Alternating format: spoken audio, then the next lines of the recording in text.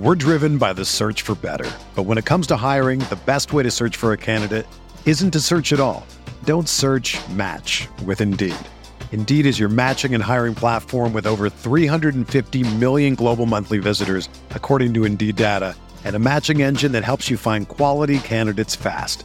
Ditch the busy work. Use Indeed for scheduling, screening, and messaging so you can connect with candidates faster.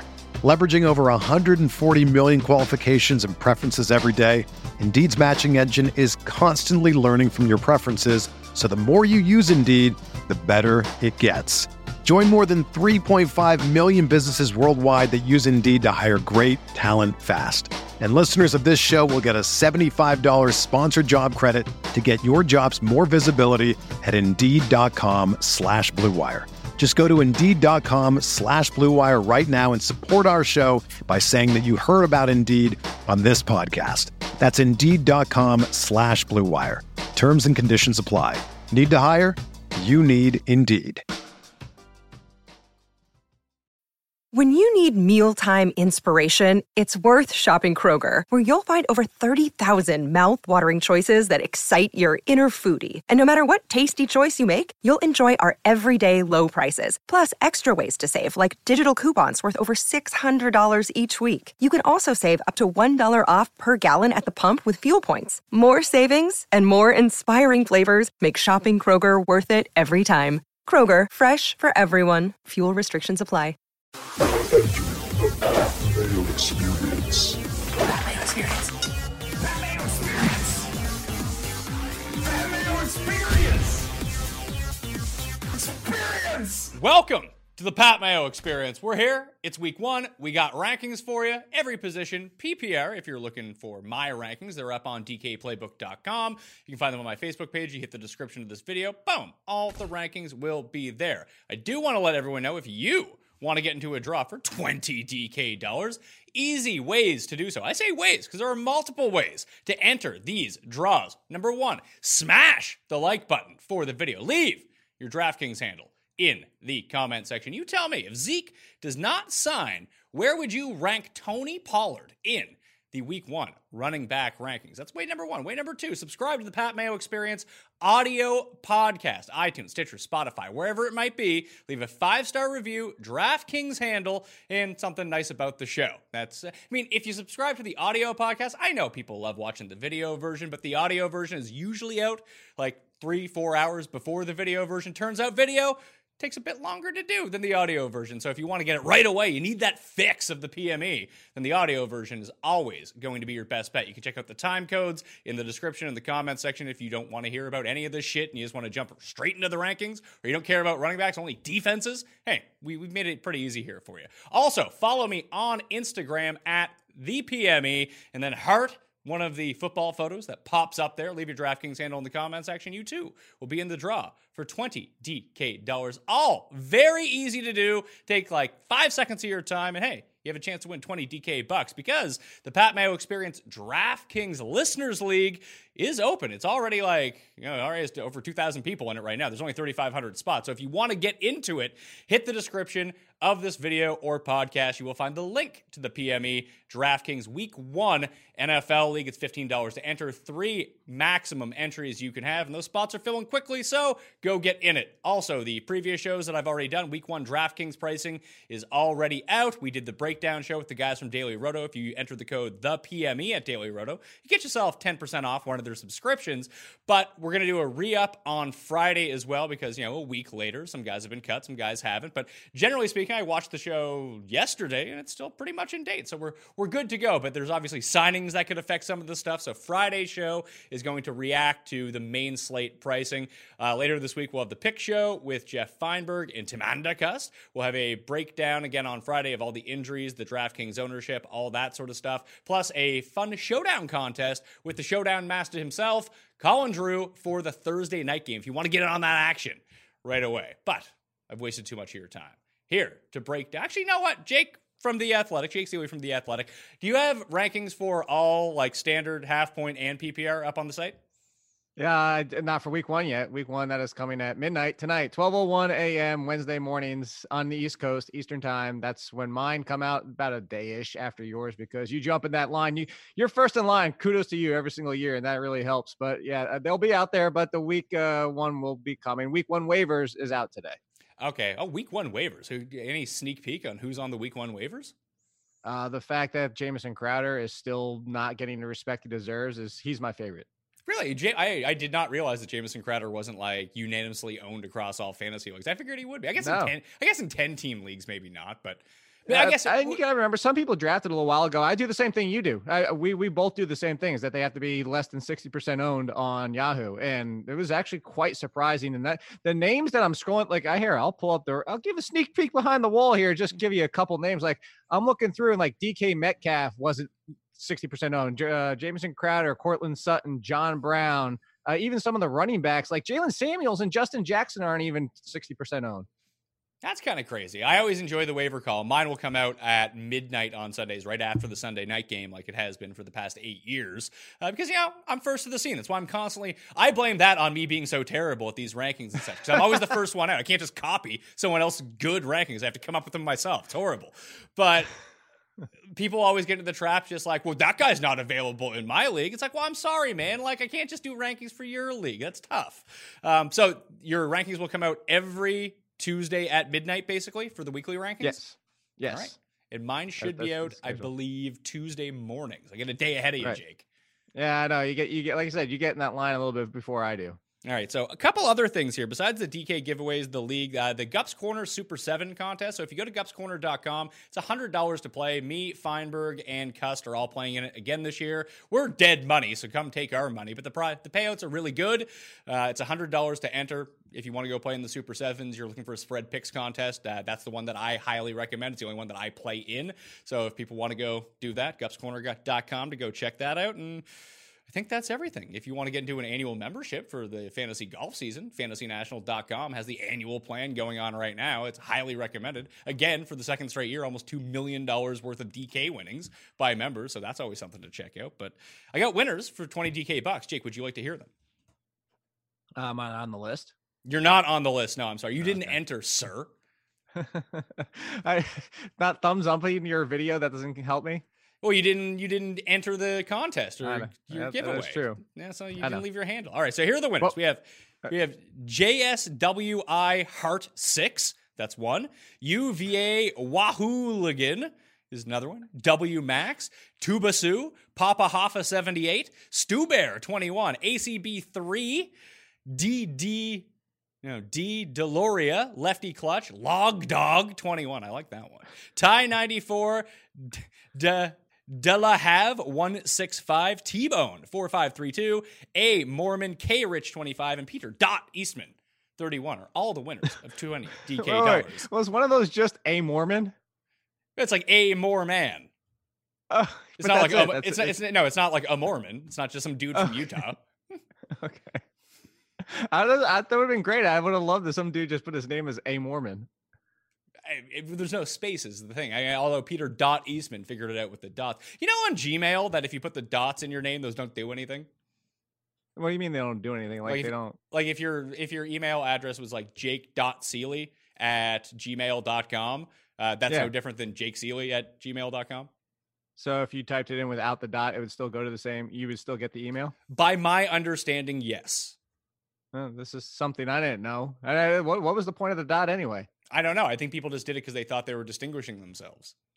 Yeah, whatever. Just put a 5 at the end of it. 5? That's the move? Just always 5? 5 or 8. That's the numbers I always use. You see, you should always just use 69, man. Like, you got to pretend like you're in grade 10. Oh, yeah. Like Greg 10 or Gronkowski retiring from football and being cool and be like, I might come back. And then everybody hates Andrew Luck for the same thing. I don't get it. Yeah. All right, let's get into these rankings. Running back rankings for week 1. I posted them up on DK Playbook already, but hey, we'll go through them right here. The guys that I have as questionable to play, they're probably going to play, but Derrick Henry with his calf injury, Kenyon Drake with his foot are two to watch out for. Ezekiel Elliott and Melvin Gordon not in the rankings as they are not currently with their rosters, so it's hard to foresee them playing. Number 1 in the rankings, I have Christian McCaffrey at home against the Rams. Then Kamara, Barkley, Gurley, Delvin Cook, David Johnson, Le'Veon Bell, Chris Carson, James Conner, Leonard Fournette. In 2, Nick Chubb, Tony Pollard. Fantasy Pros will be ranking Mark Ingram for me this year. He is at number 13. Kerryon Johnson, Joe Mixon, Devonta Freeman, Josh Jacobs. I feel like that's the cutoff. After Josh Jacobs, after 17, like you're probably starting all 17 of those guys. And then you can start making cases for everyone. I got Eckler at 18, Sony Michel, and then Philip Lindsay to round out the top 20. First of all, I want to talk about this Pollard situation as it pertains to Ezekiel Elliott. Let's say Zeke signs on Wednesday. What does that do to his ranking and Pollard's ranking for week 1? I only say this because I don't know how much Zeke would actually play in week 1 if he were to sign sometime midweek. See, that's really something I don't know that we know, because if Ezekiel Elliott's been in shape and practicing, but he keeps making these trips to Cabo. So I don't know how in shape he is, how game shape ready he is. But if he signs, he's out there for week 1. Probably not the 80 to 90% workload Ezekiel Elliott, but he's still out there for week 1. He would still be in all of my lineups. There's no way I'm benching Ezekiel Elliott if he's actually signing on this team. I don't think they would give like Tony Pollard the majority of the touches, but I think it would be the 1 week where, because it's a short week, because he's only signing on Wednesday or today being Tuesday, whenever it happens, he hasn't been with the team. I don't see a full workload, but at Zeke, 14 touches, 15, 16 touches against the Giants. And granted, they've made some improvements, but it's still the Giants defense. You have to start Zeke. There's no question in my mind. Pollard would probably fly into like flex play. Yeah, it'd be you'd probably end up having to play both of them. But I think that like if it was me with Elliott right now, I'd probably throw him into that like Joe Mixon mid-teens range and drop Pollard to like 29, 30. That'd be at least my initial take, not knowing the circumstances because they're not real as of now. Yeah, that's sounds like a good range. I would say I'd even put him, to be honest with you, I know you never want to rank them, but if I had the choice and I could only start one, and I know Mark Ingram is facing the Dolphins, I would still start Zeke. If I could only start one, I would still start Zeke. Imagine starting Mark Ingram ever. That would be horrible. Horrible. He's facing the Dolphins. How could you not? I want you to make one DK lineup with Mark Ingram in it. No, that's not going to happen. I stick to my word. This is why I lose all the time, Jake. I think it would be great. I'm going to have Lamar Jackson, Mark Ingram stacked somewhere. I just don't understand how that plays itself out. Like, if Lamar Jackson's going to throw to a running back, it's probably going to be Justice Hill, I would imagine. Not that much. Maybe, but if he's going to throw to, like, one of them that's back there, it's not going to be Gus Edwards, the Gus Bus. He doesn't catch very many passes. That it just feels like pairing Lamar Jackson with his running back doesn't make sense, because if you want to have Lamar Jackson at his peak, he's throwing a few touchdowns, but ideally he's running in those touchdowns near the goal line, thus rendering the running backs inert. Yeah, but at the same time, you could do that for the first 3 quarters and then just give the rock to Mark Ingram 17 times at the end of the game because they're just destroying the Dolphins. I'm not saying it's an idea. You're right. I mean, it was partly tongue-in-cheek is what I was saying for the fact of doing it in a DK lineup, but I can tell you it'd be very different. Yeah, it's true, unless people are just all in on Baltimore, which they might be this week. We'll get that on Friday when we talk about the ownerships. But the top 17 that I have finalized with Josh Jacobs, I know it's a tougher matchup, but I do expect him to have a very high volume game and catch passes out of the backfield. So I think that kind of separates him from the rest. Would those be the 17 guys that you would think of as sort of like the quote-unquote workhorse guys that you can make cases to bump them down because of bad matchups or elevate other guys who are in shares because they have good matchups? When I'm thinking about volume, those are the 17 guys that I'm kind of in on. I think that's fair. I think you could throw in another name or two as an argument for the conversation, but I mean, those are the 17 guys that are like kind of locked in. And I'm glad that you have Josh Jacobs in that mix, because I know a lot of people out there are still concerned about him just as a general standpoint. And of course, as you mentioned, this matchup's not actually the Oakland first couple games matchup wise for the offense is not very appealing. Well, I'll tell you this much right now. I have Josh Jacobs on every fantasy team I have. So there is a 100% chance he sucks. I wish you would have let me know that before I campaigned for him all offseason. Austin Eckler is at 18. Obviously, no Melvin Gordon as of right now, and we don't even know if we're ever going to get him at all this year. I don't love this matchup. I mean, it's a situation where he's going to be the lead back in that backfield with Justin Jackson still splitting some time. At least that's how we project it right now. 18, he's playable if you drafted him, but I didn't want to go crazy with him and like over rank him because I still think this Colts defense is actually pretty good.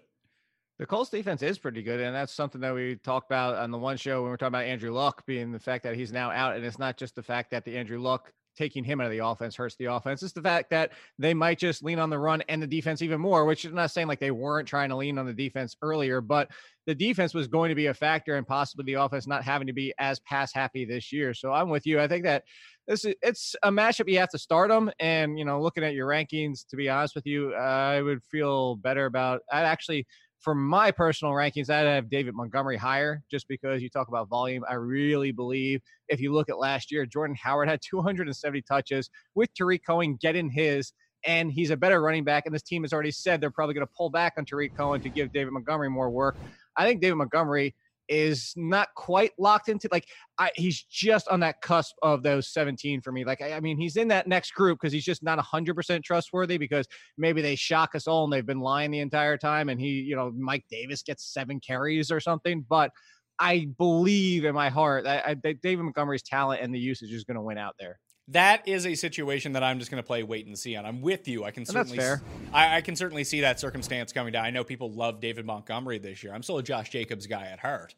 However, it's a situation where if game flow goes awry for them, let's say the Packers get up like 10-0, then you might see more Tariq Cohen than probably you were thinking. And just in a neutral situation, you might see more Cohen. But if things go badly in terms of game script, I don't know if it writes out David Montgomery. I actually don't think that's going to be the case. But if we're thinking about like a workhorse type of back, I could see the final snap share being like 55-45. And if that's the case, I still have him at number 24. He's a running back too. You start David Montgomery, at least in my mind. But I can see where the situation goes very poorly for him.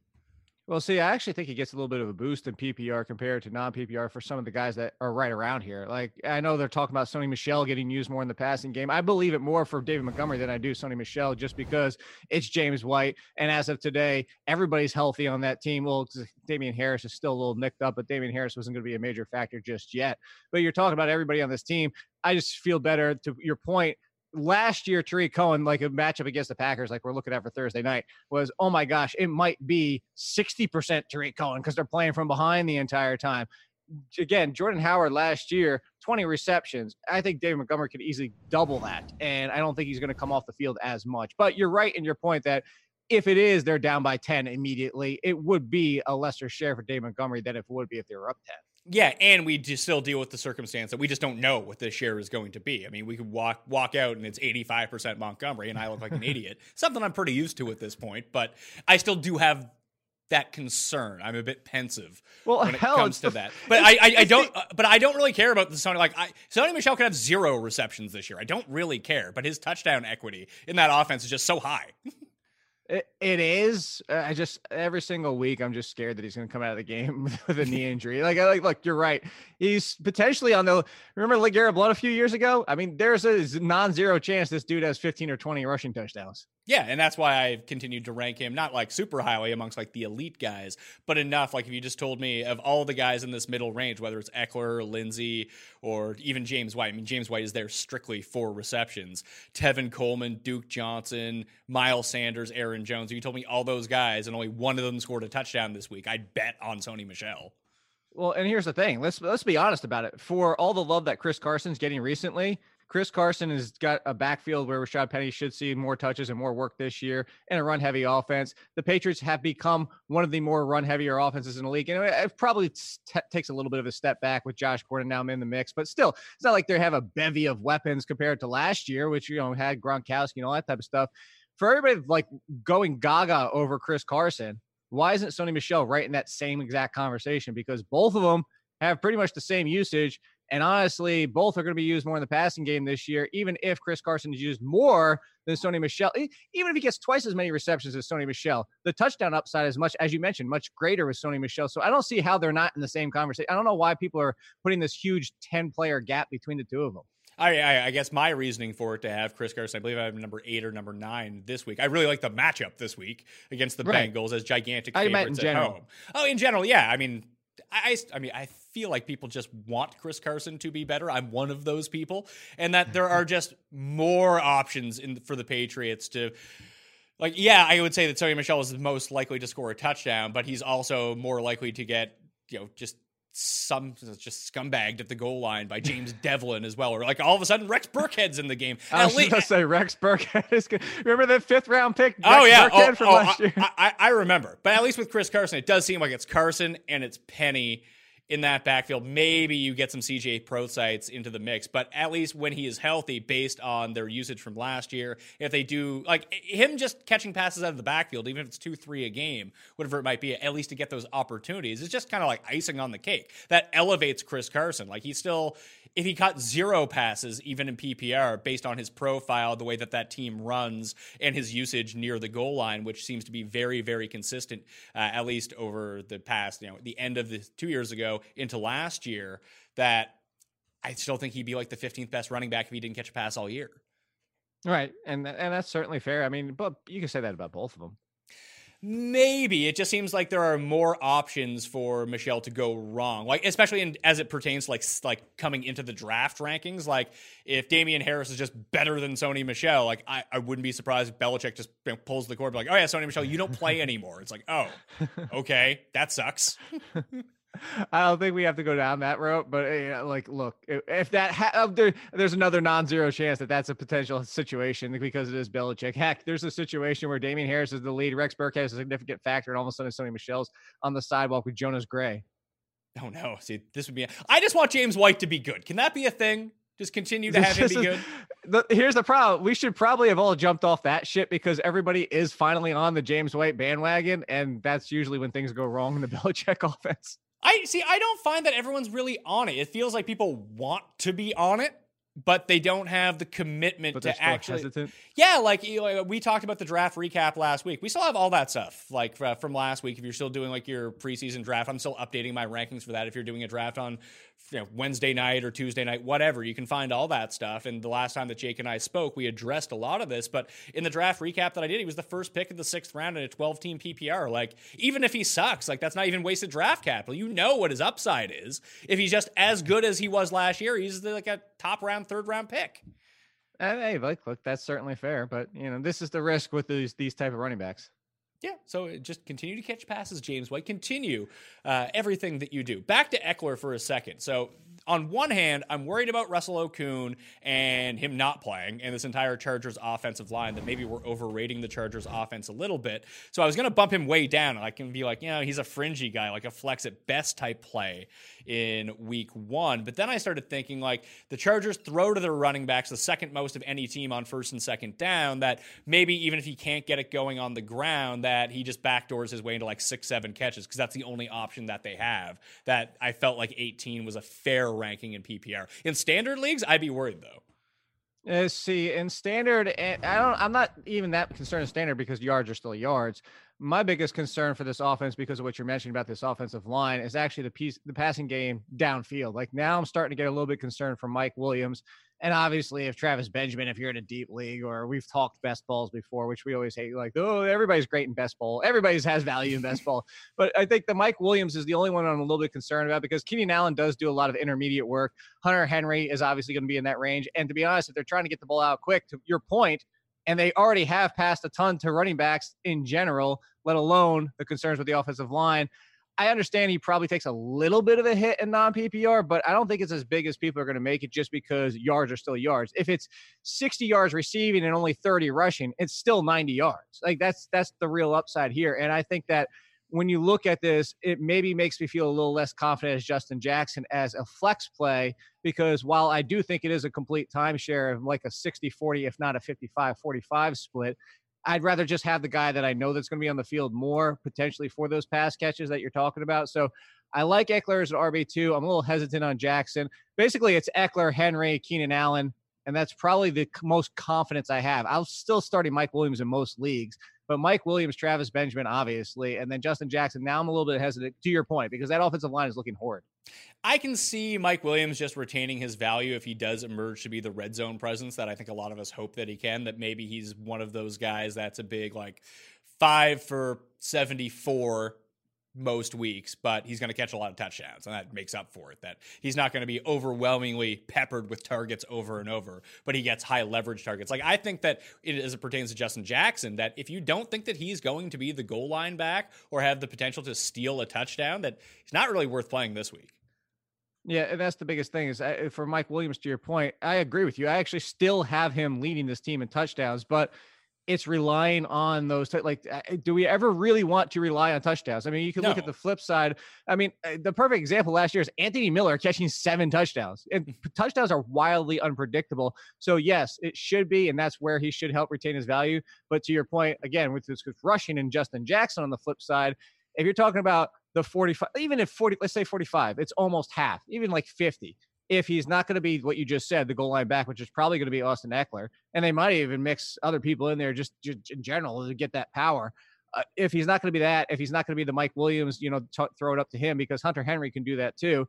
There's just like, where is the touchdown where if Justin Jackson only gets you 40 yards? So I agree with you on that. But for all those reasons. Tony Pollard, I have ranked at number 12 without Zeke in the mix right now. Is that too high? Is that too low? Or is that just right against the Giants?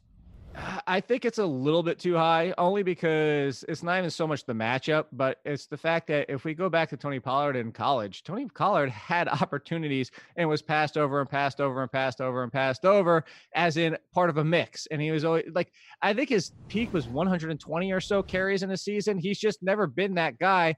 And sometimes that's telling. Yes, he's looked good, really, really good so far. But there's a lot of running backs that look really good in the Cowboys offense behind that Cowboys offensive line. I mean, you can draw the comparison to, hey, Damian Williams, who had failed and not done anything until he got to the Chiefs, looked really good in that offense, but he's still Damian Williams. Now, it sounds like I'm making both arguments against each other, but the point is yes, Tony Pollard can be better than who Tony Pollard can be on many teams with the Cowboys. At the same time, I don't think he's going to get 20 plus touches guaranteed because Zeke is out. I still think Alfred Morris would get some. I still think the guy, I forget his name, that they just pulled off a practice squad, probably only gets like 3 or 4, but I don't think it's going to be a Tony Pollard workhorse game because that's just not really who he's ever been. And I don't think he profiles as that. So it's a little bit high for me, but he's basically a must start. If Zeke is out, he's a must start. Pollard or Kerryon Johnson? I'll take Kerryon Johnson because he's facing the Cardinals. Okay. Would you go Pollard or Joe Mixon at Seattle? I'd still take Mixon. I'm going to take the elite running back that I trust, even in a bad matchup on the road, over somebody that's stepping into, granted, a great offense, but I'd still take Joe Mixon. So Pollard or Devonta Freeman against the Vikings? I would still go Pollard there. That's where that's about coin flippy for me. So yeah, that's Tony Pollard's okay with me in that opinion. All right, so I'll drop Pollard below Mixon. How about that? Does that work for you? Sounds good to me. That sounds good for you. All right, ranks updated. There we go. Let's talk about this Kansas City situation. Obviously, Carlos Hyde gets cut. He goes to the Texans. We'll address that in a second. But LaShawn McCoy now signs with the Chiefs. So we have Damian Williams, we have LaShawn McCoy, and poor Darwin Thompson is still back there. I still recommend holding on to Darwin Thompson. Like, if any of these guys emerges as the one, whether it be week 3, week 11, whatever it might be, they're so valuable to have running back 1 in Chiefs offense that it is worth holding on to the spot unless you have to make a move. That would be my recommendation. That's what I'm doing with my Darwin Thompson shares. But it does look like LaShawn McCoy is going to play in week 1. So I have Damian Williams as the lead right now. I think that he is the better play in week 1. We'll see how this goes. I have him ranked at number 21. I don't feel good about it, but I'm still feel like you're leaving a lot on the table if you bench Damian Williams, even at Jacksonville. It's still a nice spot for the guy who's going to lead the best offense's backfield. Yeah, so let me kind of circle back and come back to Damian Williams. The Darwin Thompson thing, I'm with you. And actually in the waiver column, I always put the people you can drop and basically send to the trash pile. And look, Darwin Thompson's there, but it's with the caveat that says I would do everything possible not to drop him. However, some of the names I threw out to you before who are fewer than 60% owned, I would drop him for Jamison Crowder. I don't want to drop him because, to your point, Darwin Thompson could be the lead option by week 4. Like, there's a serious scenario where he is, but it's not now. And they brought in LaShawn McCoy. And for now, in the Kansas City Chiefs, Andy Reid offense, we'll talk about, like I said, Damian and LaShawn in a second here. He's maybe looking at 4 or 5 touches a game. He is droppable. I don't want to, but he is droppable if there's that kind of level of talent out there. I'm not dropping him. Like, if you want to drop it, people are saying, do you want to drop it for the Goon or with Stifler? I could see it, but I'm not necessarily fond of doing it. That's where I kind of like draw the line. But like a Crowder and stuff like that, I think you have to. to your point about Damian Williams, I'm with you. If nothing else, there is a chance that obviously LeSean McCoy takes over this backfield when, the Kansas City Chiefs offense rejuvenates his career because Kansas City Chiefs offense just made Damian Williams look great last year. That's the scare. That's what we're all worried about. That's what we're all scared about. But as of for week one, you saw the press conference for Andy Reid. He said LeSean McCoy is coming into an offense that he's somewhat familiar with, but still needs to learn it because there has been a lot that's changed since he was with the Eagles. So he said, work his way in. I think that tells us Damian Williams, at least for now, is still the starter. LeSean McCoy is going to get some touches. I'm with you. I think around 20-ish, mid RB2 is a right spot to have him for the matchup, for the concern. And honestly, you're right. We're all scared because we could come into this game and all of a sudden LeSean McCoy gets the 15 touches, Damian Williams gets 7, and Darwin gets 4. And then LeSean McCoy is the most valuable. It's funny because people get very upset. Like, I spent a second-round pick on Damian Williams. And it's like, well, I mean, if there's one thing that under-ranking him actually worked out well for me this year because I was just hesitant on his skill set to begin with, and it could still turn out to be a fantastic pick if he's just the guy. Like, in a situation like this, no one knows. It doesn't even seem like the Chiefs know what they want to do. So it's impossible to predict. So you kind of have to play your percentages on this. I have LeSean McCoy for week 1 at number 39. That's in the range of just behind Chris Thompson, 1 spot ahead of Royce Freeman and Justin Jackson. Like, that seems like a decent spot. Like, even if he gets 9 touches in this game, in that offense, that could be enough to, be a flex play, potentially. But it could also be 0 points. It definitely could be. I think that's a fair spot to have him. I mean, the only thing I would change is I would actually have Chris Thompson, LeSean McCoy, then Dion Lewis. But I mean, that's nitpicky. And I think that's a really good spot with where you put him. Because like you said, the situation here is could be 20 or 0. Like, that's the range of outcomes for LeSean McCoy this week. Was there anyone inside the top 20 that you felt was overranked or underranked? Basically, and if people are new to the show, longtime listeners and viewers will know this, once we talk about those top 17 guys, the workhorse running backs, those are the guys you're going to start. If I have David Johnson ranked above Le'Veon Bell, but for some reason you have both of them and you don't want to start both of them, do whatever you want. They're all good. You know what I mean? Did we sleep on Fournette coming into the year, by the way? I actually, to be honest with you, I'm getting a decent amount, or had been getting a decent amount of Leonard Fournette. I think even in my projections is because I have him as RB13. And he's 1 spot in front of Chris. This is half-point PPR, too. It's Josh Jacobs, Fournette, Chris Carson, Devontae Freeman. And it's mostly because he's healthy right now. And that's, look, I made the joke as much as anybody else is, said go get Raquel Armstead everywhere because Leonard Fournette's not playing 16 games. But the truth is, if he even plays 14, he's been a volume guy to begin with and should see better production on a per touch basis, yardage and rushing the ball wise, because this offense should be better. Nick Foles, they almost made a Super Bowl with Blake Bortles. This offense should be better and has already looked better. So I think Leonard Fournette, to some degree, yes, has been slept on.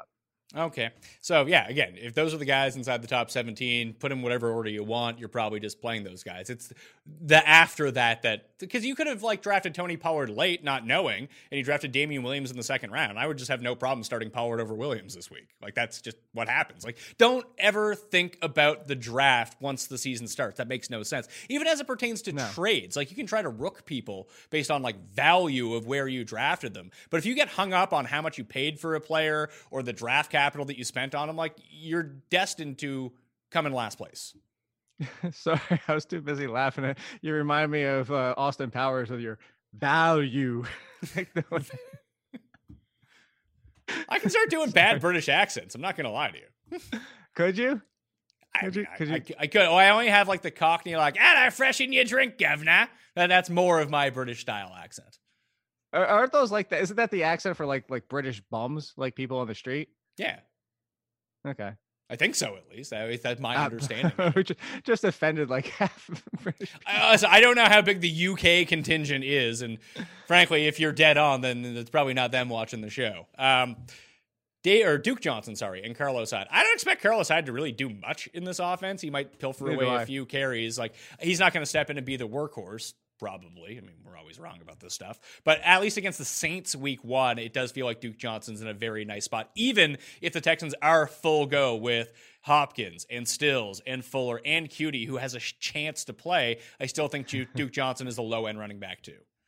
I think so as well. And the biggest thing, so I'll say Duke Johnson is basically what the other Carlos Hyde teammate was before Carlos Hyde came over. Carlos Hyde is just basically switching teams and staying in the same role. He was the backup plan with the Chiefs, who wasn't going to see a ton of work, and it was going to be Damian Williams, and now he's behind Duke Johnson in the same role. But the truth is, Duke Johnson is kind of similar to Damian Williams in the fact that he doesn't need to be 15 plus carries and 5-6 receptions. He doesn't need to be a 20 plus touch guy. He can be 12 carries a game and 3, 4, 5 receptions a game and fall into that 15 to 17 touch per game, and falling into the 15 to 17 touch per game with, like you just mentioned, almost a third of it being receptions is going to have a ton of value in half point PPR and PPR.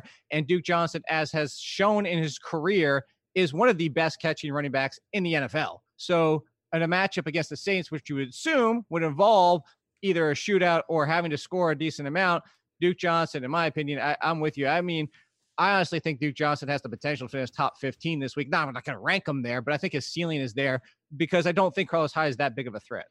Okay. Who else should we dig into here in the running back rankings that you see? Like, I have Derrick Henry pretty low, and that's sort of like a game flow based opportunity. Obviously, Derrick Henry, he's dealing with the calf injury too, so I don't know if that's going to limit his explosion. Maybe it's not that big of a deal, but I even ranked him behind Latavius Murray just because I think Latavius Murray is going to be pretty good. So, and the Miles Sanders thing at 28, I think he's the best of the Eagles. Like, if you told me Miles Sanders had 19 touches this week, like, he might be a top 10 running back, but I'm not even convinced that he gets to like 12. No, I think that's a legitimate concern. Like Derrick Henry, I'd probably rank higher. I just think if he's healthy, like we've got plenty of time until like you update your rankings, I update my rankings. We have plenty of time until Sunday gets here. We're going to have the Thursday injury reports and all that type of stuff.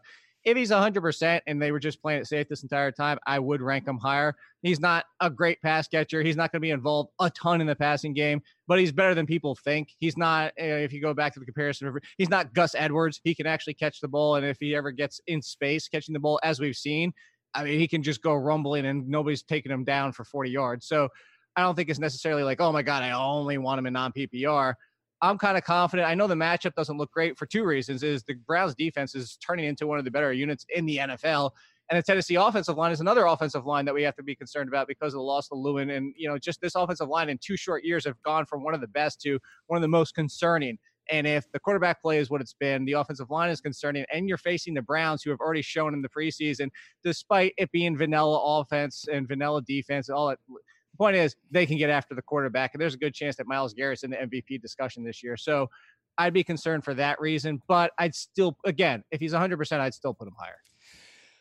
I just worry that already 5.5 point favorites at home, the Browns, if this is just sort of like a showcase for the Browns against a Tennessee team that might not be as good as they are on paper, if they jump out, again, if this is a game flow situation, that I always worry about Derrick Henry in any game. Now, if the Titans stay in this game, it's because of Derrick Henry, and this goes the complete other way. He rushes the ball 27 times for 192 yards, and this game stays close or the Titans win.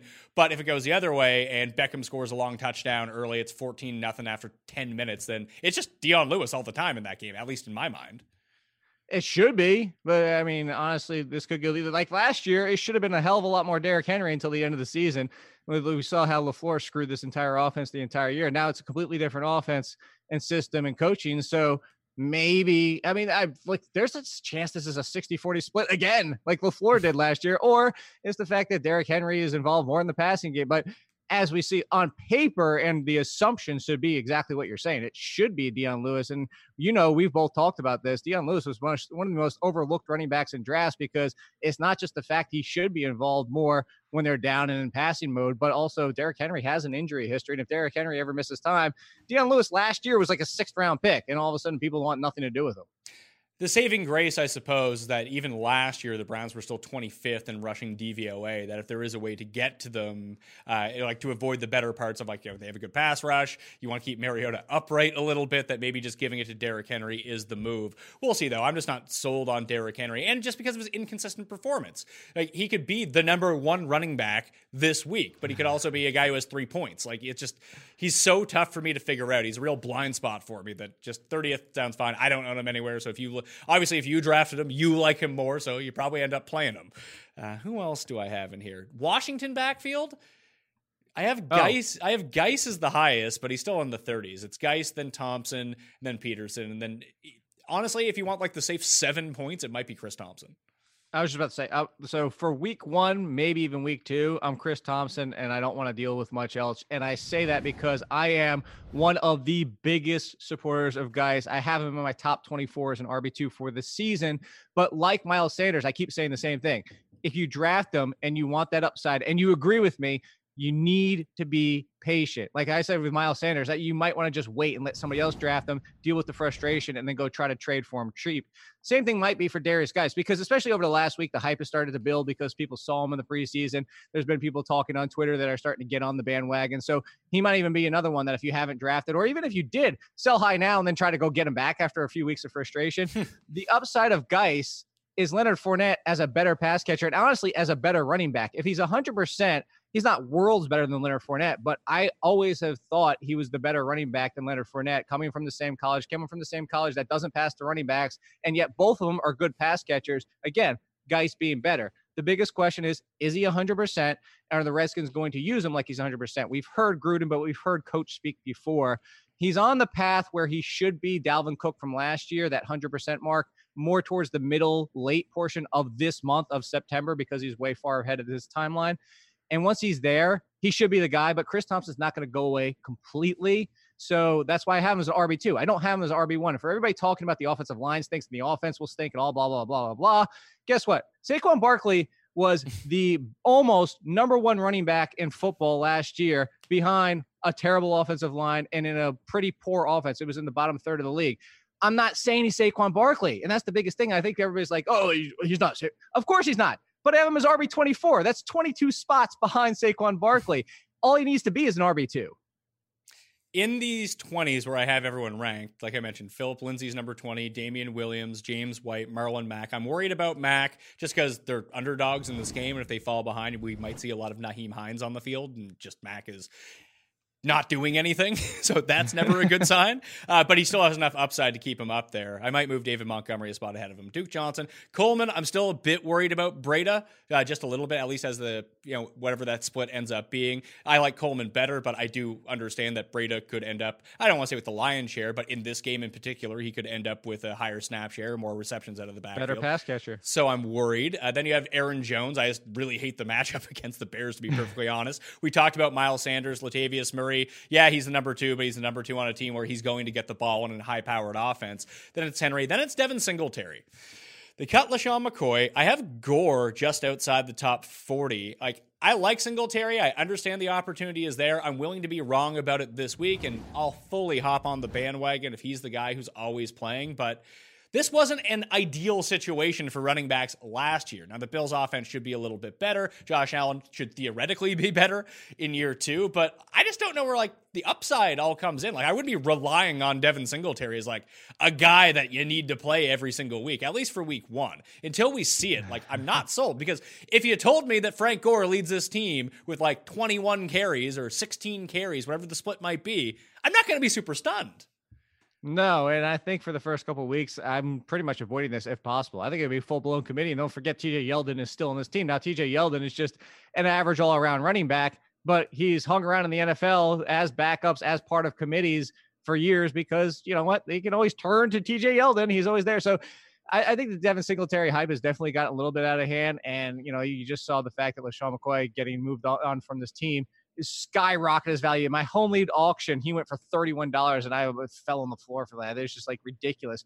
But the biggest thing about Singletary is just everything you just mentioned is Gore is going to be in the mix. TJ Yeldon is going to be in the mix. Devin Singletary should be the best option and should take over, but it could be a committee for the entire season. And if it's a committee for the entire season with Josh Allen running as much as he does, you could go back to the Cam Newton situation. Josh Allen's basically Cam Newton, with actually a worse arm. Not strength-wise, accuracy-wise, which is surprising to say because Cam Newton until last year really wasn't an accurate quarterback. All that point being said is that until he had Christian McCaffrey, and for a little spell there, it was D'Angelo Williams and Jonathan Stewart, but those were the guys. Anytime there was a mix in the backfield, it was you really don't want anything back there because it was just too hard to predict from game to game. I don't like Singletary immediately, and I don't know that I would hold on to him if you're getting offers. People have been tweeting me and saying, should I trade him for Tyler Lockett and Chris Godwin and stuff? Do that immediately. I would sell high. That's a sell high ticket. I'm cashing in now. Yeah, you've basically taken all the upside that comes. He's not going to be a running back 1. So Right. if you're getting offered like a mid-tier wide receiver 2, that sounds absolutely perfect. Like, unless you have some sort of inside source that you know Devin Singletary is going to be good, why play? We know this offense isn't going to be great. So, and it's not a situation where they turn around and just hand the ball to the running back like they do in New York with the Giants.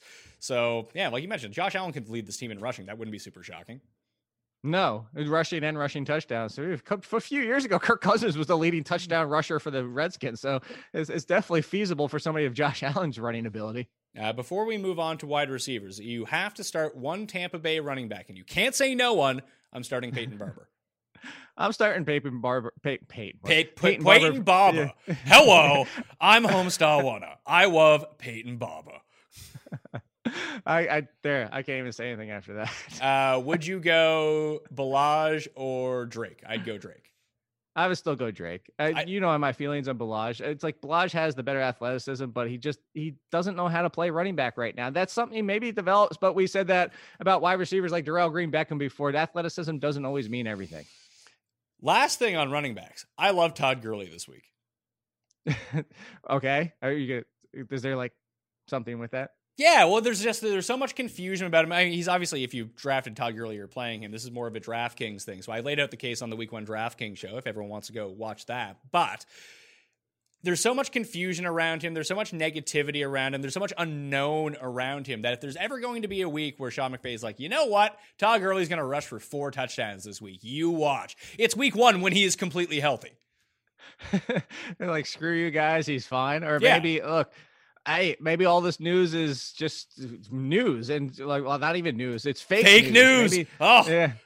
Maybe, maybe Todd Gurley's knee is just something that, hey, he has to deal with for his entire career, but it's not as big as a deal as everybody's making it out to be. I mean, there's a scenario where that's true.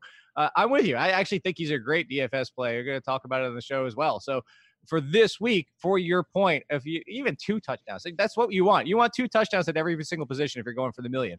2 touchdowns as well within Todd Gurley, especially against the Carolina defense, who is much better than it has been, especially against running the ball. But if you're leaning on Todd Gurley and this offense is going to match, that being the Panthers having the talent they do to match the Rams, and this ends up being a 35-31 game, it'd be surprising if Todd Gurley did have at least 1 touchdown.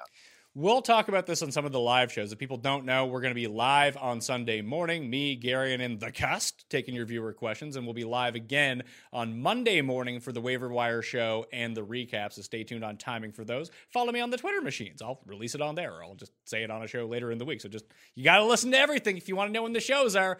I wish I had a better sense of the timing, but I got to line people up here. If Todd Gurley rushes for like 3 touchdowns in this game, gets like 25 touches, 175 yards, and 3 touchdowns, would you sell him right away? Yes. That kind of feels like the Adrian Peterson from a few years ago. Remember, it was Adrian Peterson, if he had 20-plus touches, the next game was going to go like, I don't think it'll be that level, but there's nowhere to go from there. Like, he's never going to be more than what he is from that game, because people are going to say, oh yeah, this is the Todd Gurley that could be the number 1 player in all of fantasy. So yes, I would probably sell him immediately. Hiring isn't as simple as putting an ad in the paper or posting to a job board. When you're juggling hiring with everything it takes to grow your business, it's important to reach the right candidates at the right time. That's where LinkedIn comes in. Over 6 million members visit LinkedIn to make connections, learn and grow as professionals, and discover new job opportunities. In fact, LinkedIn members add 15 new skills to their profile and apply to 35 job posts every 2 seconds. That's how they make sure your job post gets in front of people with the right hard skills and soft skills to meet your role requirements. Things like collaboration, work ethic, adaptability. LinkedIn does the legwork to match you to the most qualified candidates so you can focus on hiring the right person who will transform your business. And full disclosure, I've actually got a ton of opportunity through LinkedIn. It's been absolutely fantastic for me personally and my business, Mayo Media Inc. To get $50 off your first job post, go to linkedin.com/Mayo. Again, that's linkedin.com/Mayo, M-A-Y-O, to get $50 off your first job post. Terms and conditions apply. Switching to wide receivers, the guys I'm keeping an eye on from the questionable standpoint: Robbie Anderson with his calf, Kiki Cutie with his ankle, Amari Cooper in the foot, Keenan Allen with his ankle, Sterling Shepard with his thumb, Deshaun Jackson with his finger, DK Metcalf with his knee, Marvin Jones with his knee. All those guys are expected to play at least on Tuesday. We'll update it again if that's not working. AJ Green and Trent Taylor are doubtful. They're probably not going to play. N'Keal Harry was placed on the IR with the Patriots, and Antonio Callaway and Golden Tate are currently suspended. So don't play them. Hot takes. It's going to be the only thing I get right this week. Number 1 in the rankings, I actually have Michael Thomas as the top receiver of the week. Hopkins, Adams, Jones, Odell, Mike Evans, Juju, Thielen, Tyreek Hill, even though he'll be shadowed this week by Jalen Ramsey, and Kenny Golladay is my top 10. That goes into Antonio Brown, Keenan Allen, Julian Edelman, Stefan Diggs, Amari Cooper, Tyler Lockett, Chris Godwin, Tyler Boyd, Dede Westbrook, and Brandon Too Many Cooks. And that's my top 20. You got a problem with those? Not really.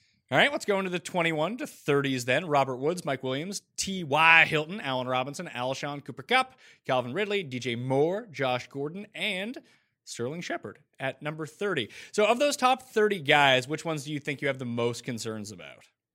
I would say Josh Gordon's a concern. Just to look, he's looked fine and he's looked good and he's coming back, but to put Josh Gordon immediately in my week 1 line. I know Josh Gordon's upside is top 5 wide receiver, but at the same time, it's just the feeling of Josh Gordon in my lineup for week 1. Just always, it's going to put a knot in my stomach just to know what's going on, because it's not just the off the field problems. I'm not saying he's going to have an off the field issue during the game, but he's somebody that would be very tough for him to have an off field issue during the game. Hey, who is he? Is he Jermaine O'Neal and Ron Artest? He's just going to go in the crowd and beat someone up? Would that surprise you? Yes, it would. It would surprise me. Would it surprise you if he pulled the Randy Moss and walked off the field? Yeah, that would surprise me. All Okay. this stuff would surprise me. I think Josh Gordon's going to be fine. Like maybe 29's an over ranking, but if I drafted Josh Gordon, I'm excited to start him. I do think there's going to be a ton of points in this game, so why not get him out there? No, that's what I'm saying. You asked me, do I feel like uneasy about anybody? I mean, he's the only one that I feel like uneasy about outside this 30. Is just, it's tough to find anybody to really get that upset about. I'm not a big fan. Well, how far do we get here? I'm counting 1, 2, 3. We're 30.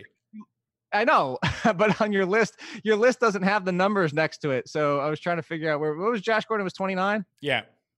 Okay, so we didn't even get to somebody. No, because I was about to bring up somebody, but he's not in the top 30. So I'm pretty much still okay with everybody. It's hard to not like a top 30, 35 wide receiver in week 1. I mean, pretty much if you draft them, there's a reason you drafted them as such. Yeah, would you go more over Samuel? Because I'm on board with that. They're both fine. Yes. I have them separated by like 6 spots, but I like more better.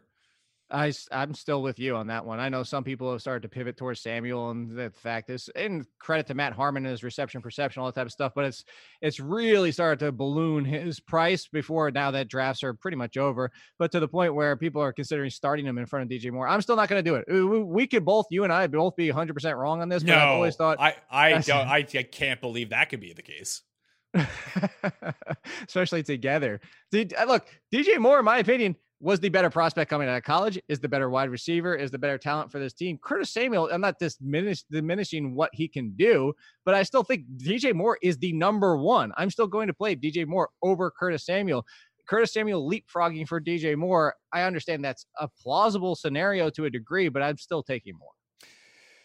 31 to 40 in the rankings. I got Will Fuller at number 31. And after that, it's Swatkins, Sammy Watkins, Christian Kirk, Curtis Samuel, Jarvis Landry, Corey Davis, Emmanuel Sanders, Robbie Anderson, Jamison Crowder. So he's inside the top 40, so you probably should pick him up. Dante Moncrief, and then Marvin Jones at 41, Geronimo, Trey Quinn. Pretty decent spot for Trey Quinn, actually. I think if you're playing the sleeper game of guys that are relatively unowned, I like Jamison Crowder the best if you need to plug and play. After that, it'd be Trey Quinn, Cole Beasley, Albert Wilson. Those would be my next few guys that I like. And Danny Amendola and Adam Humphries, for PPR purposes, I think could be fine. And Marquise Goodwin, with all the injuries in San Francisco and the unknowable commodities going on, that he's just a deep shot that could swing a week for you. It could be like we talk about 0 guys or 20-point guys. It feels like he falls into that mix, but it's a super high total game. That game is on paper going to be a shootout. It is honestly to be, you know how I feel. If Deebo Samuel is announced and he's one of the two starters, I love some Deebo Samuel, and you know that. But to your point, especially if you're deep shot to use that and say the deep play and the deep upside of a touchdown is definitely like more so Goodwin.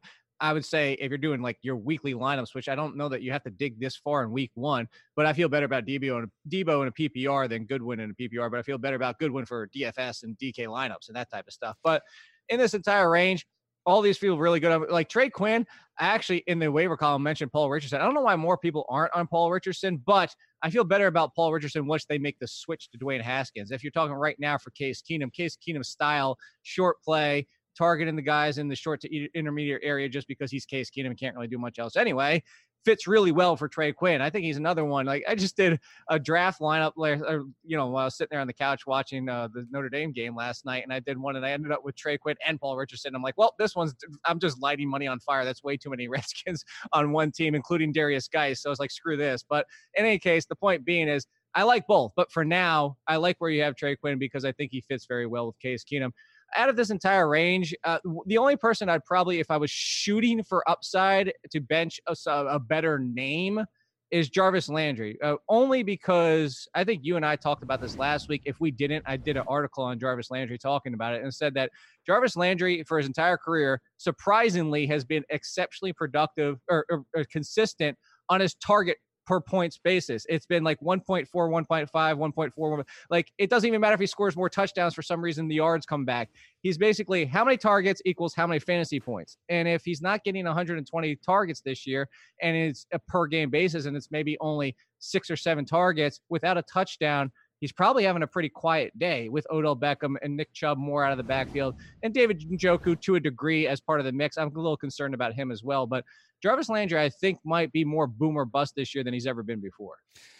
I can see that. So, I mean, that kind of worries me. It worries me that he plays second fiddle to Odell here. Obviously, there is upside with him. I just don't know. It's, again, where it's week one, if you drafted Jarvis Landry, you're probably playing him because you like him more than I did because I didn't end up drafting him anywhere because I thought he was a bit overvalued. But he could easily be like a top 20 receiver this year, especially in PPR formats based on his history and based on his profile. But if he starts getting left out as some weeks he's the 4th option because that's what coverage dictates or that's what game flow dictates, I feel like he'll be written out very easily versus someone like Odell. Right. And to look at your rankings, if I'm going for more upside, like I would start Corey Davis for more upside. Definitely Corey Davis could come out with a 0. And if you're going to tell me number 2s, I'm going to take not Jamison Crowder. I'm going to take Dante Moncrief over Jarvis Landry as a number 2, even in PPR. I just think Dante Moncrief, the number 2 in the Steelers, for as long as Moncrief is healthy and in that role, I am starting Dante Moncrief if I have the opportunity. I just like the matchup better. And I think that, well, I do expect a lot of points in the Steelers-Patriots game. I just think that the Browns put up a bunch of points here. It's a good big showcase. Hey, we're the Browns. We're awesome. Look at us. We're Super Bowl contenders. And then things like shit hits the wall and they're not all that great. Where did you become Mr. Narrative? I like it. I mean, I got nothing else. Like I do real research. Give me a break. I only got narrative to go on now. Fair enough. Anyway, if you've saved all this stuff throughout the preseason, like week one, whatever a team looks like in week one, and like this happens every year, and we'll talk about it more on like the spread pick show, but it's the best week to pick upsets, and week 2 is the best week to kind of don't commit to what you saw in week 1 and go into the, address week 2 like you thought about it going into the season, because that opens up a lot of value. Because there's just weird stuff that happens week 1. Like, we have no idea who's good and who's bad. We actually don't. And people forget that every week 1. And that's 100% true. Is we're going off a lot of information and a lot of scenarios that we're making our best educated guesses. That's the truth. We talk about it all the time. Like, even the most quote unquote accurate people, like including myself, but like others like John Paulson and Jeff Ratcliffe and all these we're 70% at best. Like, we're still going to, it's like a third miss of the time just because it's sports. We're trying to predict sports. If we were 70% betting, we wouldn't be doing this show because you and I would be living in Vegas and making bets every single day. 70%. If I could be like 40% in betting, I'd be just out of this world happy. Just only lose a little bit of my money, not all my money. Would you start Albert Wilson this week? Like, is he, because I saw Jakeem Grant is listed as the outside starter, but that's going to be Preston Williams, right? In Miami? Actually, no, I think it is Jakeem Grant for now. They just gave him that money. I think that was a telling sign. Like, I think right now, the pecking order is like, don't forget, Preston Williams kind of had one good showing. Like Preston Williams, that's another one. This is the preseason hype people get caught up in all the time. Preston Williams is a great talent. I told this, 3 shows ago, Preston Williams had a second, third round, actually more like probably third round wide receiver draft grade based on his talent, and was in my second tier. That's what I was thinking of, 1, 2s, and 3s. And that's where the talent is. He has off the field issues like Antonio Callaway, like you go down this list, like Darren Waller. He's a great player. If he gets out there and he improves and he gets back to working because he's been without a team, he could turn into a number 2 for an NFL team. But he's not there yet. And honestly, the pecking order as of today probably is Devontae Parker, Albert Wilson, and Jakeem Grant, and then Preston Williams. He's not the number 3 or even number 2 as of right now. So I think there's definitely upside for it. Talent-wise, he should be the number 2. But to your question, 1 is I would start Albert Wilson, and then 2, nobody else, because I don't know that it's him yet. I don't think it is. And I wouldn't listen, I like Albert Wilson, but I would have no confidence that he actually does anything against Baltimore. I do think that they will at least attempt to find creative ways to get him involved. He's so explosive that would make a lot of sense for me. He could pile up a lot of cheap catches on like bubble screens, that kind of thing. And maybe he can break one. All of a sudden he's looking a lot better. There is a range of guys though that I'm very curious about, sort of like the sleeper tier. Like if you play in a deeper league, you mentioned Debo is one of those guys that you don't mind. Jaron Brown was just re-signed by the Seahawks. They put Ed Dixon onto IR, and it was sort of the same move that they made in Cleveland when they cut whoever and re-signed whoever after just making a roster move. So Jaron Brown is back. He's likely going to be starting on the outside. So I have him in a range. It's Marquise Goodwin, Jaron Brown, Adam Humphries, Danny Amendola, Damian Willis for the Bengals, who should be starting opposite of Tyler Boyd, or at least on the outside, along with John Ross if Boyd ends up in the slot in a game where they expect to be throwing a lot. So as a flyer, you can do that. Then like Gallup, Sutton, Miller, but Kiki Cutie I have in that mix as if he's going to play. I have no confidence that he's going to make it through a game or even play. So I had to rank him down because they don't play until later. That you're like, if you leave yourself with only Cutie, you're kind of screwing yourself. So you have to go into the week understanding that, I think. Yeah, you'd have to have a backup plan. The biggest thing with QT is not only the fact that the 4:00 game is now there's multiple options. And it's, what if Kenny Stills starts pushing QT for snaps? And I'm not saying that should happen, but there's a chance there when now it's wide receiver 2 by committee between Fuller, Stills, and QT. And the thing with QT is Fuller is actually when they were both healthy together, and it wasn't a huge sample. And I know we're looking at back last year, and it's a very small sample, but QT was actually much more productive than Fuller was in the games where they both played, which weren't very many. So there's a concern for Fuller too, if everybody's healthy. So I got to tell you that if everybody's out there, if QT's playing week 1, Stills is out there and active for week 1, despite just coming over this team recently, I don't even know if I feel that great about Will Fuller. It might just be DeAndre Hopkins, Duke Johnson, and Deshaun Watson, and I don't even want anybody else, period. Yeah, and that's actually a Monday night game. It's the first of the Monday night, so you don't even get to cherry pick some of the Sunday night game at all if this is a decision where all of a sudden he's inactive, which you probably wouldn't know until Monday anyway, unless something comes out beforehand. So it's probably just an avoid for this week. I still like him long-term if he can stay healthy. Any other sleeper receivers you want to talk about? From your list, I was kind of like looking down, but it's week 1. Like yeah. I see you don't need, like, I think DJ Chark is an acceptable sleeper just because he's a deep threat in a game that is the highest projected on the slate. Yeah, and I actually think he's going to end up being the number 2 for them this year. They have a lot of options there, so that wouldn't surprise me if he's just in a mix and frustrating every single week. But all that being said, like I said, I still think he turns into the number 2. Tyrell Williams, Tyrell was a fun play when he was with the Chargers, and now he's the number 2 in the Raiders offense, where if Antonio Brown's getting the attention, and maybe Antonio Brown isn't 100% up to game speed because he spent so much time dicking around with the helmets. Like maybe, I'm just saying, you're that's a narrative for you. You're digging into hopeful upside here. Maybe Tyrell Williams can do one of his 40-yard catches for a touchdown. I mean, outside of that, I don't want to jump into this range. Not for week 1. Please, not for week 1. Although I will say this, I'm surprised John Brown's as low as you have him. I like Cole Beasley this week. I think there was I still like John Brown better than that. It's a home run shot is what you're taking with John Brown. And if it turns out to be Isaiah McKenzie who ends up sneaking behind the defense, then it's him. It could be. I think John Brown's going to see the most snaps of all the wide receivers, him and Beasley. I think they're locked in as the number 1 and number 2. And to be honest with you, John Brown, looking at this, I would take John Brown over the number 3, despite being on the Browns. And like you just mentioned that, I would take John Brown before Devontae Parker on the Dolphins. All right. Would you go John Brown or Tyrell Williams then? I'd probably go Tyrell. All right, I'll put him in there between. But barely. That's a Tyrell conflict Williams, John Brown, and Devontae Parker. I do like Cole Beasley this week. I mean, not to be outrageous, I'm not disagreeing like, with you. Like 8 for 60, Cole Beasley. That sounds like they're both in the waiver column. I said John Brown can easily lead this team in yards and touchdowns, and Cole Beasley could be receptions, and probably right neck and neck with John Brown in yards. I think both of them are being overlooked. Would you start Geronimo Allison or Marquez Valdez-Scantling? I've been team, quote unquote, team Geronimo this entire offseason, but it wouldn't surprise me if Marquez Valdez-Scantling outproduces him. And it wouldn't surprise me if they kind of just battle back and forth for the entire year. I think it might almost come to the point where we start to learn by week 3, 4, 5, somewhere around there, as it starts to become matchup based of, hey, this defense is more exploitable over the middle of the field. This one's more exploitable deep on their outside corners. And that's how we start playing the matchups between Allison and Valdez-Scantling, because they're both talented. If you told me one that I wanted the reliable option in the past, it has been kind of that slot Randall Cobb role. And Geronimo Allison being locked into that role, I feel better about. But again, this is LaFleur now trying to run this offense. And again, there's no chance that, Rodgers and him are on the same page for the entire season. But I think this might be, for now, it's Allison, but it wouldn't surprise me if we have to go back and forth every single week. Yeah, I'm in on Allison over MVS as well, at least for week 1. Quarterbacks, I have Deshaun Watson as number 1. The only injury that I'm looking out for is Cam Newton's foot, but it looks like that's not going to be that big of an issue. So Watson against the Saints is number 1. Then I have Patrick Mahomes at number 2, despite the rougher matchup. Jameis Baker. Why do you hate Patrick Mahomes? I know. Baker, Wentz, Breeze, Cam, Lamar Jackson, Kirk Cousins, Ben Roethlisberger, then Russell Wilson, Matt Ryan, Aaron Rodgers, Josh Allen, Mitch Trubisky, Dak Prescott, Matt Stafford, Kyler Murray, Jimmy Garoppolo, Nick Foles as my top 20 this week at quarterback.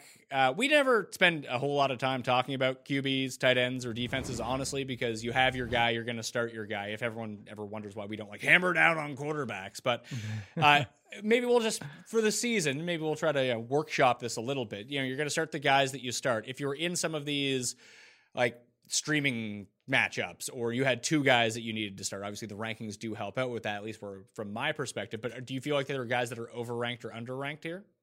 Not really in yours. I mean, to be honest with you, I was looking down the list, and I'd probably have Josh Allen a little bit higher, only because, one, it's a good matchup, and then we go back to what we've talked about before. The final 5 weeks of last year, he was QB1, not just QB1 in he played 5 games and somebody else played 4. It was QB1 overall and QB1 in points per game, and he didn't even throw for more than 231 yards because he runs so much, because he is Cam Newton. So it's what I've said before. I don't like Josh Allen as a passing quarterback. I've been one of the biggest. Everybody is. I'm not the only one. Nobody likes his accuracy and his decision making. But that being said, he just has to be mediocre, and he's going to be in the top 10 every single week, because even if he takes a step back from last year, I'm going to compare it to somebody that we used to talk about a lot back in the day, is Tyrod Taylor. Tyrod Taylor, for the one season where he was rushing about 40 yards a game, it's a free touchdown every single week, and he was the only quarterback that season to have 15-plus fantasy points per game in every single game. That included Andrew Luck, that included Aaron Rodgers, included everybody. He was the only one. That rushing upside is just so hard to overlook, in my opinion, and I hate Josh Allen as the quarterback, but I love him as the fantasy player. It's funny you mentioned the free touchdown per game, the 40 yards. So if you play standard scoring, you get the rushing point. So it's a free 4 that you start off with, the equivalent of a passing touchdown. But what people don't factor in to that is if you have a rushing quarterback who's taking off that often, and people factor this in with Cam Newton and Lamar Jackson because they run so much, is that you also have to factor in some rushing touchdown upside along with those rushes as well. Because if they start calling their own number, then all of a sudden it's not a free touchdown on the ground. It could be like a touchdown and a half baseline free because they're going to rush for 6 over the course of the season. Yeah, it's a good point. I mean, if you look at Dak Prescott's been a QB1 for the past how many years? Because every single year he rushes for 6 touchdowns. And again, it's 6 out of 16 games, so he's trying to predict when those happen. But to your point, which is a really great point, if you're getting that 4 points free touchdown floor, guessing which games are the rushing touchdowns going to get, it doesn't really matter because that's just bonus. You're going for the floor of that free passing touchdown, let alone the 6-point rushing touchdown, which is, as you mentioned, now a passing and a half touchdown. And that's even before we get to the upside of what the passing might be, even if it is only 220 yards, a touchdown, and 2 picks.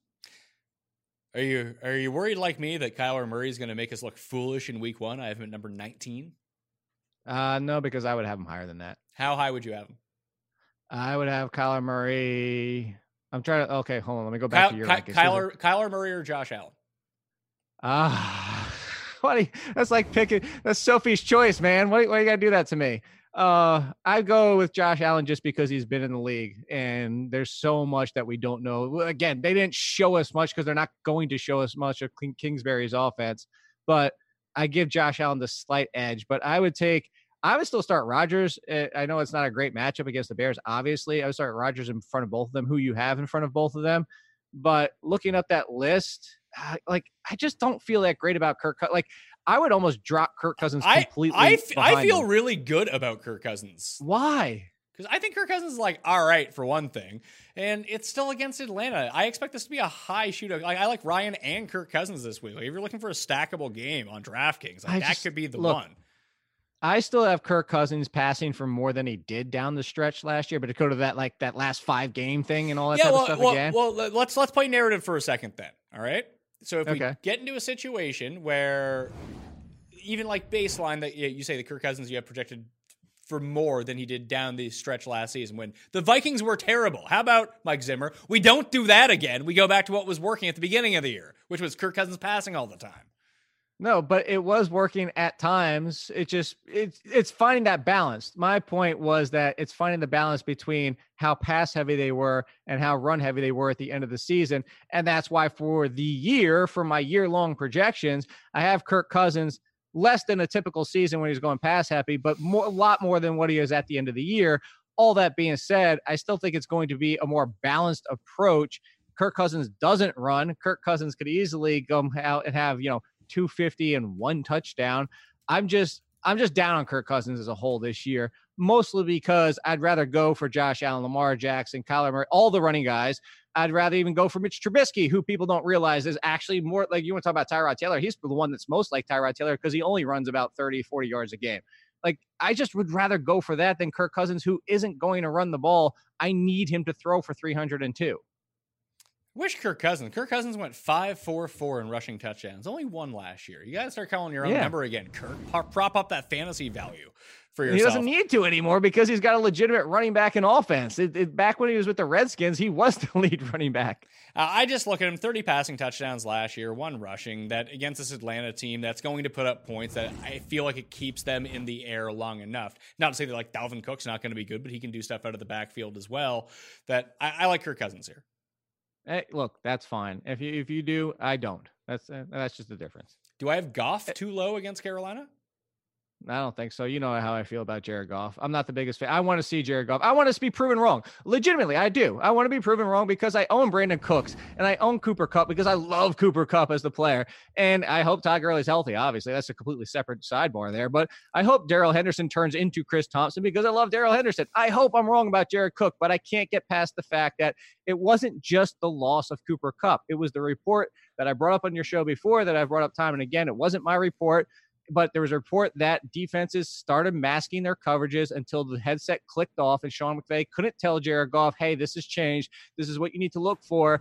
And after that point on, all the way through the rest of the season, all the way into the playoffs, all the way through the Super Bowl, Jared Goff was miserable. His numbers from a touchdown percentage to throwing completions, all his numbers are almost cut in half, the touchdowns mostly. But the yardage was down by 33, 35%. So it's all that I want to see Jared Goff. I want to see that Sean McVay help coach him up this offseason to understand what he needs to do when Sean McVay can't tell him what to do. And if so, yay, Rams offense, yay, Jared Goff. But I need to see it first. To your point before about seeing some things in week 1, one of those things is going to be holding back on Jared Goff. From those bottom 10 quarterbacks, if you were thrust into a situation for whatever reason. Oh, there's an easy option. There's an easy answer. Is it Jacoby Brissett? Yes, 100% is Jacoby Brissett because he runs and it doesn't run a ton. It's not, but he runs, and all this talk about it, he's been working in the film room. He's been wanting to get better. And to compare the two teams from the last time he started, this offensive line is worlds better than it was back in the day. He didn't have Mack, Hines, Funchess, Campbell, Deion Kane. He didn't have Jack Doyle, or he had Jack Doyle, but he didn't have Eric Ebron. He's got more weapons, a real offensive line, a balanced team. Jacoby Brissett would be my easy flyer from that group. Okay, let's move on to tight ends. We got Jordan Reed and Matt Lacoste, the Lacostitute, both as banged up with a concussion and an ankle. probably going to end up playing, but we'll see. Trey Burton looking doubtful for Thursday night. He hasn't played all in the preseason. He still isn't practicing yet. He might end up playing, but don't expect that right now.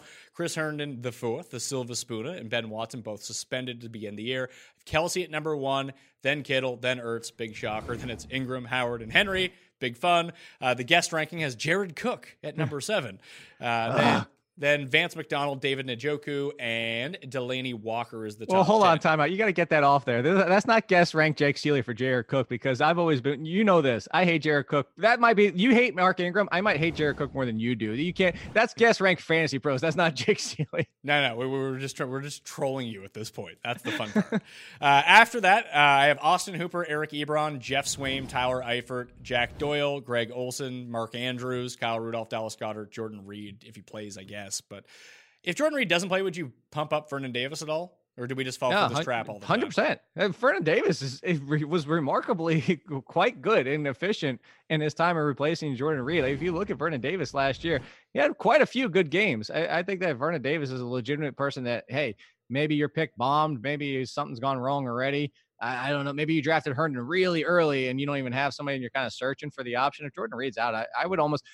Anytime Jordan Reed is out, I would almost consider Vernon Davis probably a top 15, if not top 12 tight end. Are you with me with take a flyer on Jeff Swaim if you have a bad tight end? I think that Jeff Swaim's a good one. I actually have all this list too. There's not many that I have a problem with. I like Jeff Swaim. I think he's going to be an integral part of that offense. But mine is I would have Mark Andrews in the tight end 1 conversation. Oh, fuck Mark Andrews. This guy is awful. Like, because listen, if he ends up catching like an 85-yard touchdown, that's great. But if you're trying to like people are drafting him like he's like a legit tight end 1 when he plays like 50% of the snaps. Okay, first of all, it's the comparison of Vance McDonald. Vance McDonald, we had that whole report that, the snaps aren't going to go up. It doesn't matter, because when Vance McDonald is out there and is going to snaps, it's because he's going into the passing plays. Mark Andrews, it's a little bit more than like just 50%. But yes, he is that good. He is just a pure pass catching tight end who is going to be out there and used like Vance McDonald is when he's on the field, he's running routes. And when he's running routes, he's going to find Lamar, or Lamar Jackson's going to find him. He's going to be that option. Mark Andrews, we'll make our friendly bet today. Mark Andrews will finish as tight end 11 or 12 this year. So he finishes as a tight end 1 is what you're saying, Mark Andrews? Yeah, I'll definitely take the over of like, he'll be like tight end 19, tight end 20. I don't think he's bad. I agree with you on the skill, but the main difference between Vance Refrigeration and Mark Andrews right now is one has Big Ben throwing the ball. The other one is Lamar Jackson. And that's fair, but also let's talk about the offensive options here. Is Lamar Jackson starting with Miles Boykin, a rookie, Marquise Brown, a rookie who hasn't been on the field and is battling Willie Snead right now, who is Willie Snead. And then, okay, Justice Hill's mixed in with Mark Ingram, but it's pass catching running backs. Mark Andrews, for all intents and purposes right now, is probably a second best pass catcher not out of the backfield. Yeah, that's probably still not a great thing in this Baltimore offense. That's just going to run. Nah, Lamar Jackson, people are way too down. Lamar Jackson's going to throw for over 3,000 yards and throw for 20-plus touchdowns. All right, we'll see. We'll see about that one. So other than that, you like Andrews as a flyer. I like Swaim as they're the waiver wire guys that you can go pick up and plug in if you want. And Darren Waller. Darren Waller. I have 21. I would put him a little bit higher. With the Broncos' deficiency in defending tight ends last year, that area of their defense really hasn't improved that much. And I know that's speculative to say that's going to be an exploitable situation. It could flip. They could be like nobody scores against them when it comes to tight ends. But Waller go back to our conversation from way earlier of a talent who had off the field problems. And Waller could be used in this game, could sneak into the end zone. This is just flyer territory. I'm not like, go start Darren Waller. Yeah, it's probably pretty unnecessary going into week 1 because you drafted a tight end. That's likely who you're going to start in week 1. There's some crazy people out there playing in 2 tight end leagues, like 2 catcher leagues. Those people need to give their heads a shake. I know. Derek Van Riper is one of the ones that leads one of those leagues. Derek, DVP, give your head a shake, pal. 2 tight ends league. Well, that's worse than playing fucking IDP leagues. Ugh. This is supposed to be fun, not a hassle, by the way. Isn't That's it? why I agree with you. I agree with you 100%. Two right. tight end leagues, I hate them. Well, let's play in 3 kicker leagues. 2 tight ends, 3 kickers, 8 defenses. 1 kicker, period. You know how that's already out the window. Defenses to close this out. I got Baltimore at number 1 against Miami, Philadelphia, Dallas, Seattle, Nolans, just because of the sack potential in that game. Deshaun Watson they might score 35 points, but he might get sacked 25 times. So I'll take New Orleans there. Denver, the Jets, Buffalo, the Bears, the Lions at number 10. I think of all like the available ones that you could stream, you should have set yourself up for this if you haven't done your draft yet. I like Philly for week 1. Obviously, Baltimore's going a bit higher. You mentioned Dallas with 3 straight to begin the season as a nice pickup. Then we got the Browns, the Chargers, the Chiefs, the Buccaneers, the 49ers. I just think there's going to be a lot of passing in that game, so good things can happen. Rams, Vikings, Patriots, Raiders, Packers is what I'm getting up to here. But Detroit is the one. I think if you can just take a shot against Kyler Murray and it turns out like he's a disaster in week 1, that could be a lot of fantasy points. So you want to know what the interesting thing here is? You talk about the streaming defenses, and I was looking at it. Seattle is fewer than 60% owned. How is that possible? Less than... I think that's the one. I don't know if that's a fewer situation. I don't know. I always do it backwards anyway, just on purpose at this point. Okay. Or I don't even try. I just try to mess. That's what I was saying, like fewer and not like it's so complicated that to know is fewer or less than or not as much. That's the fun of it. It doesn't. I always try to like, how does it sound? And usually if it sounds right, it's probably the wrong one. Exactly. That's a stupid English language. Like I don't know why, but like, why are we dropping letters when we why is management and we change letters and add them and take them away and stuff? Like, stop. This is why people can't learn the English language. So anyway, I have Seattle number 1 because they're not 60% owned, which is just shocking to me. I forget, throw yours back up there. I was trying to look at yours and look at your rankings again at the same time. And I forget, I closed the page because there we go. Yay. See, like I got the request. Okay. I was curious because where you had the Cowboys, because I had the Cowboys ahead of Denver and so do you. So we're on the same page. Yeah, I just think it's a great situation, especially if they can pop up early in that game. Barkley will get his, but like question marks after that. Yeah, big question marks after that. For the funny thing is some of these are actually above 60% owned, and I have the Chiefs at number 5 just because in case they force that momentum, and then Nick Foles, doesn't look as great as he did in week 3 of the preseason, throws a couple picks. Anytime you have the Chiefs defense forcing the situation, they're not a great defense, but this is kind of like the Eagles from years past. So the Eagles can end up as a top 5 defense despite being one of the worst on the field defenses because of the turnovers. Yeah, I think that's the thing that people constantly get confused. We've talked about this a lot, that just because you're a real life good defense doesn't make you a good fantasy defense. And just because you're a shitty real life defense doesn't mean you can't be a really good fantasy defense either. You just want to attack passing volume. If you're going to go up against a team that's going to pass around 40 times a game, that's more opportunities for sacks, which leads to more pressure, which leads to mistakes, which leads to fumbles and turnovers, which could lead to touchdowns. That's what you're looking for out of a fantasy defense. That's my thesis statement. You know what? I don't even need a body of that essay. That's all you need to know. You don't need like Roman numeral 1, 2, 3, and A and B and underneath, and then your summary and conclusion. You don't need all that. Jake, I barely graduated from college. All right. That I don't even remember how any of this stuff works. I write about fake football for the internet. So I don't even know. Wait, hold on. I was just about to say, we both write for part of our jobs and don't remember the majority of that nonsense. If people have ever read me, they know I can't structure a sentence properly. Basically, I just use Dragon Dictation and speak it into a phone and then just have it spit out what it has. You're like, your grammar is off. It's like, I don't care. It's the internet. You should put it like Grammarly, and then you get like those 47 red alerts. Oh my God. You can't have that. That would just like make my mind explode. Anyway, anything else you want to talk about week 1 wise? No, I mean, we really covered everything. Trust who you draft. I know you said draft capital doesn't matter now, obviously, for starting trades and stuff like that. But generally, if you drafted somebody the first 5 rounds, don't overthink it. Yeah, no, I'm with you on that front. I mean, Damian Williams is really the only one that you can really point to that, unless someone's circumstances have changed, then you need to rethink a situation. But yeah, don't be like, as a great matchup, Danny Amendola, I'm going to bench Odell Beckham. It's like, well, what are you talking about? I remember someone asked me that one time. Who the hell was it? It was Travis Benjamin, actually. Remember when he returned that like 2 weeks for the Browns when he was awesome? Someone was like, should I start Travis Benjamin or Kelvin Johnson? I was like, just start Kelvin Johnson, man. Like, what are you talking about? And Travis Benjamin outscored him that week. He's like, see, you don't know anything. It's like, well, if I make this decision every single week, I'm going to be right. That's the only way that you can really play this. That's the biggest thing. We joke about it, but for new people or inexperienced players, I mean, that's the truth of it. You look, it's not going to be right 100% of the time, because if it was right 100% of the time, why would we even play the game? We just let the situation take care of itself. But the decision, despite the result might not always working, is still the right decision. Trust the process. Trust the process. You're the Sam Hinkie of fantasy analysis. So, Jake, you'll have when's your waiver wire column come out? Like Monday afternoon? Midnight. Monday, everything's midnight. Monday, midnight for waivers. Tuesday, midnight for rankings. Wednesday, midnight for matchup rankings. And then we adjust it as you do, update the rankings on Thursday, Friday, not Saturday, but Sunday all the way up into kickoff. All right. And you can find all of that at theathletic.com. You follow Jake on Twitter at AllenKid. What's the name of the new pod now? You changed the name?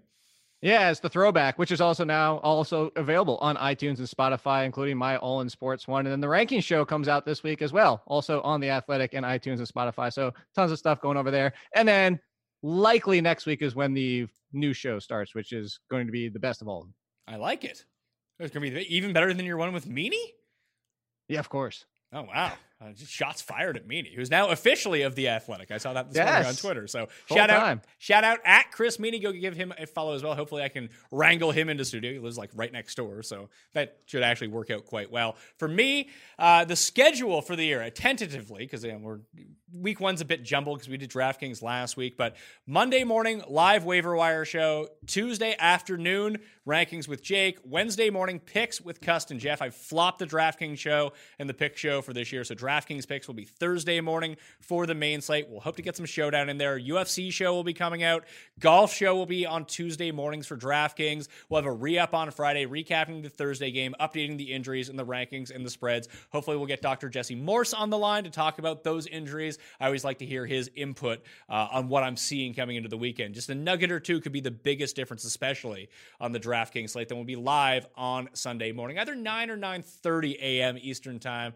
We'll try to figure that out. That'll be me, Cust, and Gary and Thorne, and we'll be taking your questions, previewing all the games, giving you the latest updates, everything like that. Plus, we'll have challenge recaps. A lot of PME coming out. So if you want to get into a draw for 20 DK bucks, subscribe to the Pat Mayo Experience audio podcast. Leave a 5-star review, DraftKings handle, something you like about the show. Follow me on Instagram at the PME. Heart one of them football photos, leave your DraftKings handle. Or if you smash the like button for the video, leave your DraftKings handle in the comment section and tell me where you would rank Tony Pollard this week. If we know that Ezekiel Elliott is not playing for PPR purposes, you'll be in a draw for 20 DK bucks. Like I mentioned, Gups Corner, play in the PME DraftKings League, subscribe to Fantasy National. If you're into golf, it'll help you win. That's about it. Week one's here. This is the best time of the year. So get excited. Go win some bucks in week one. And I'll see you next time. Pat Mayo Experience! Experience!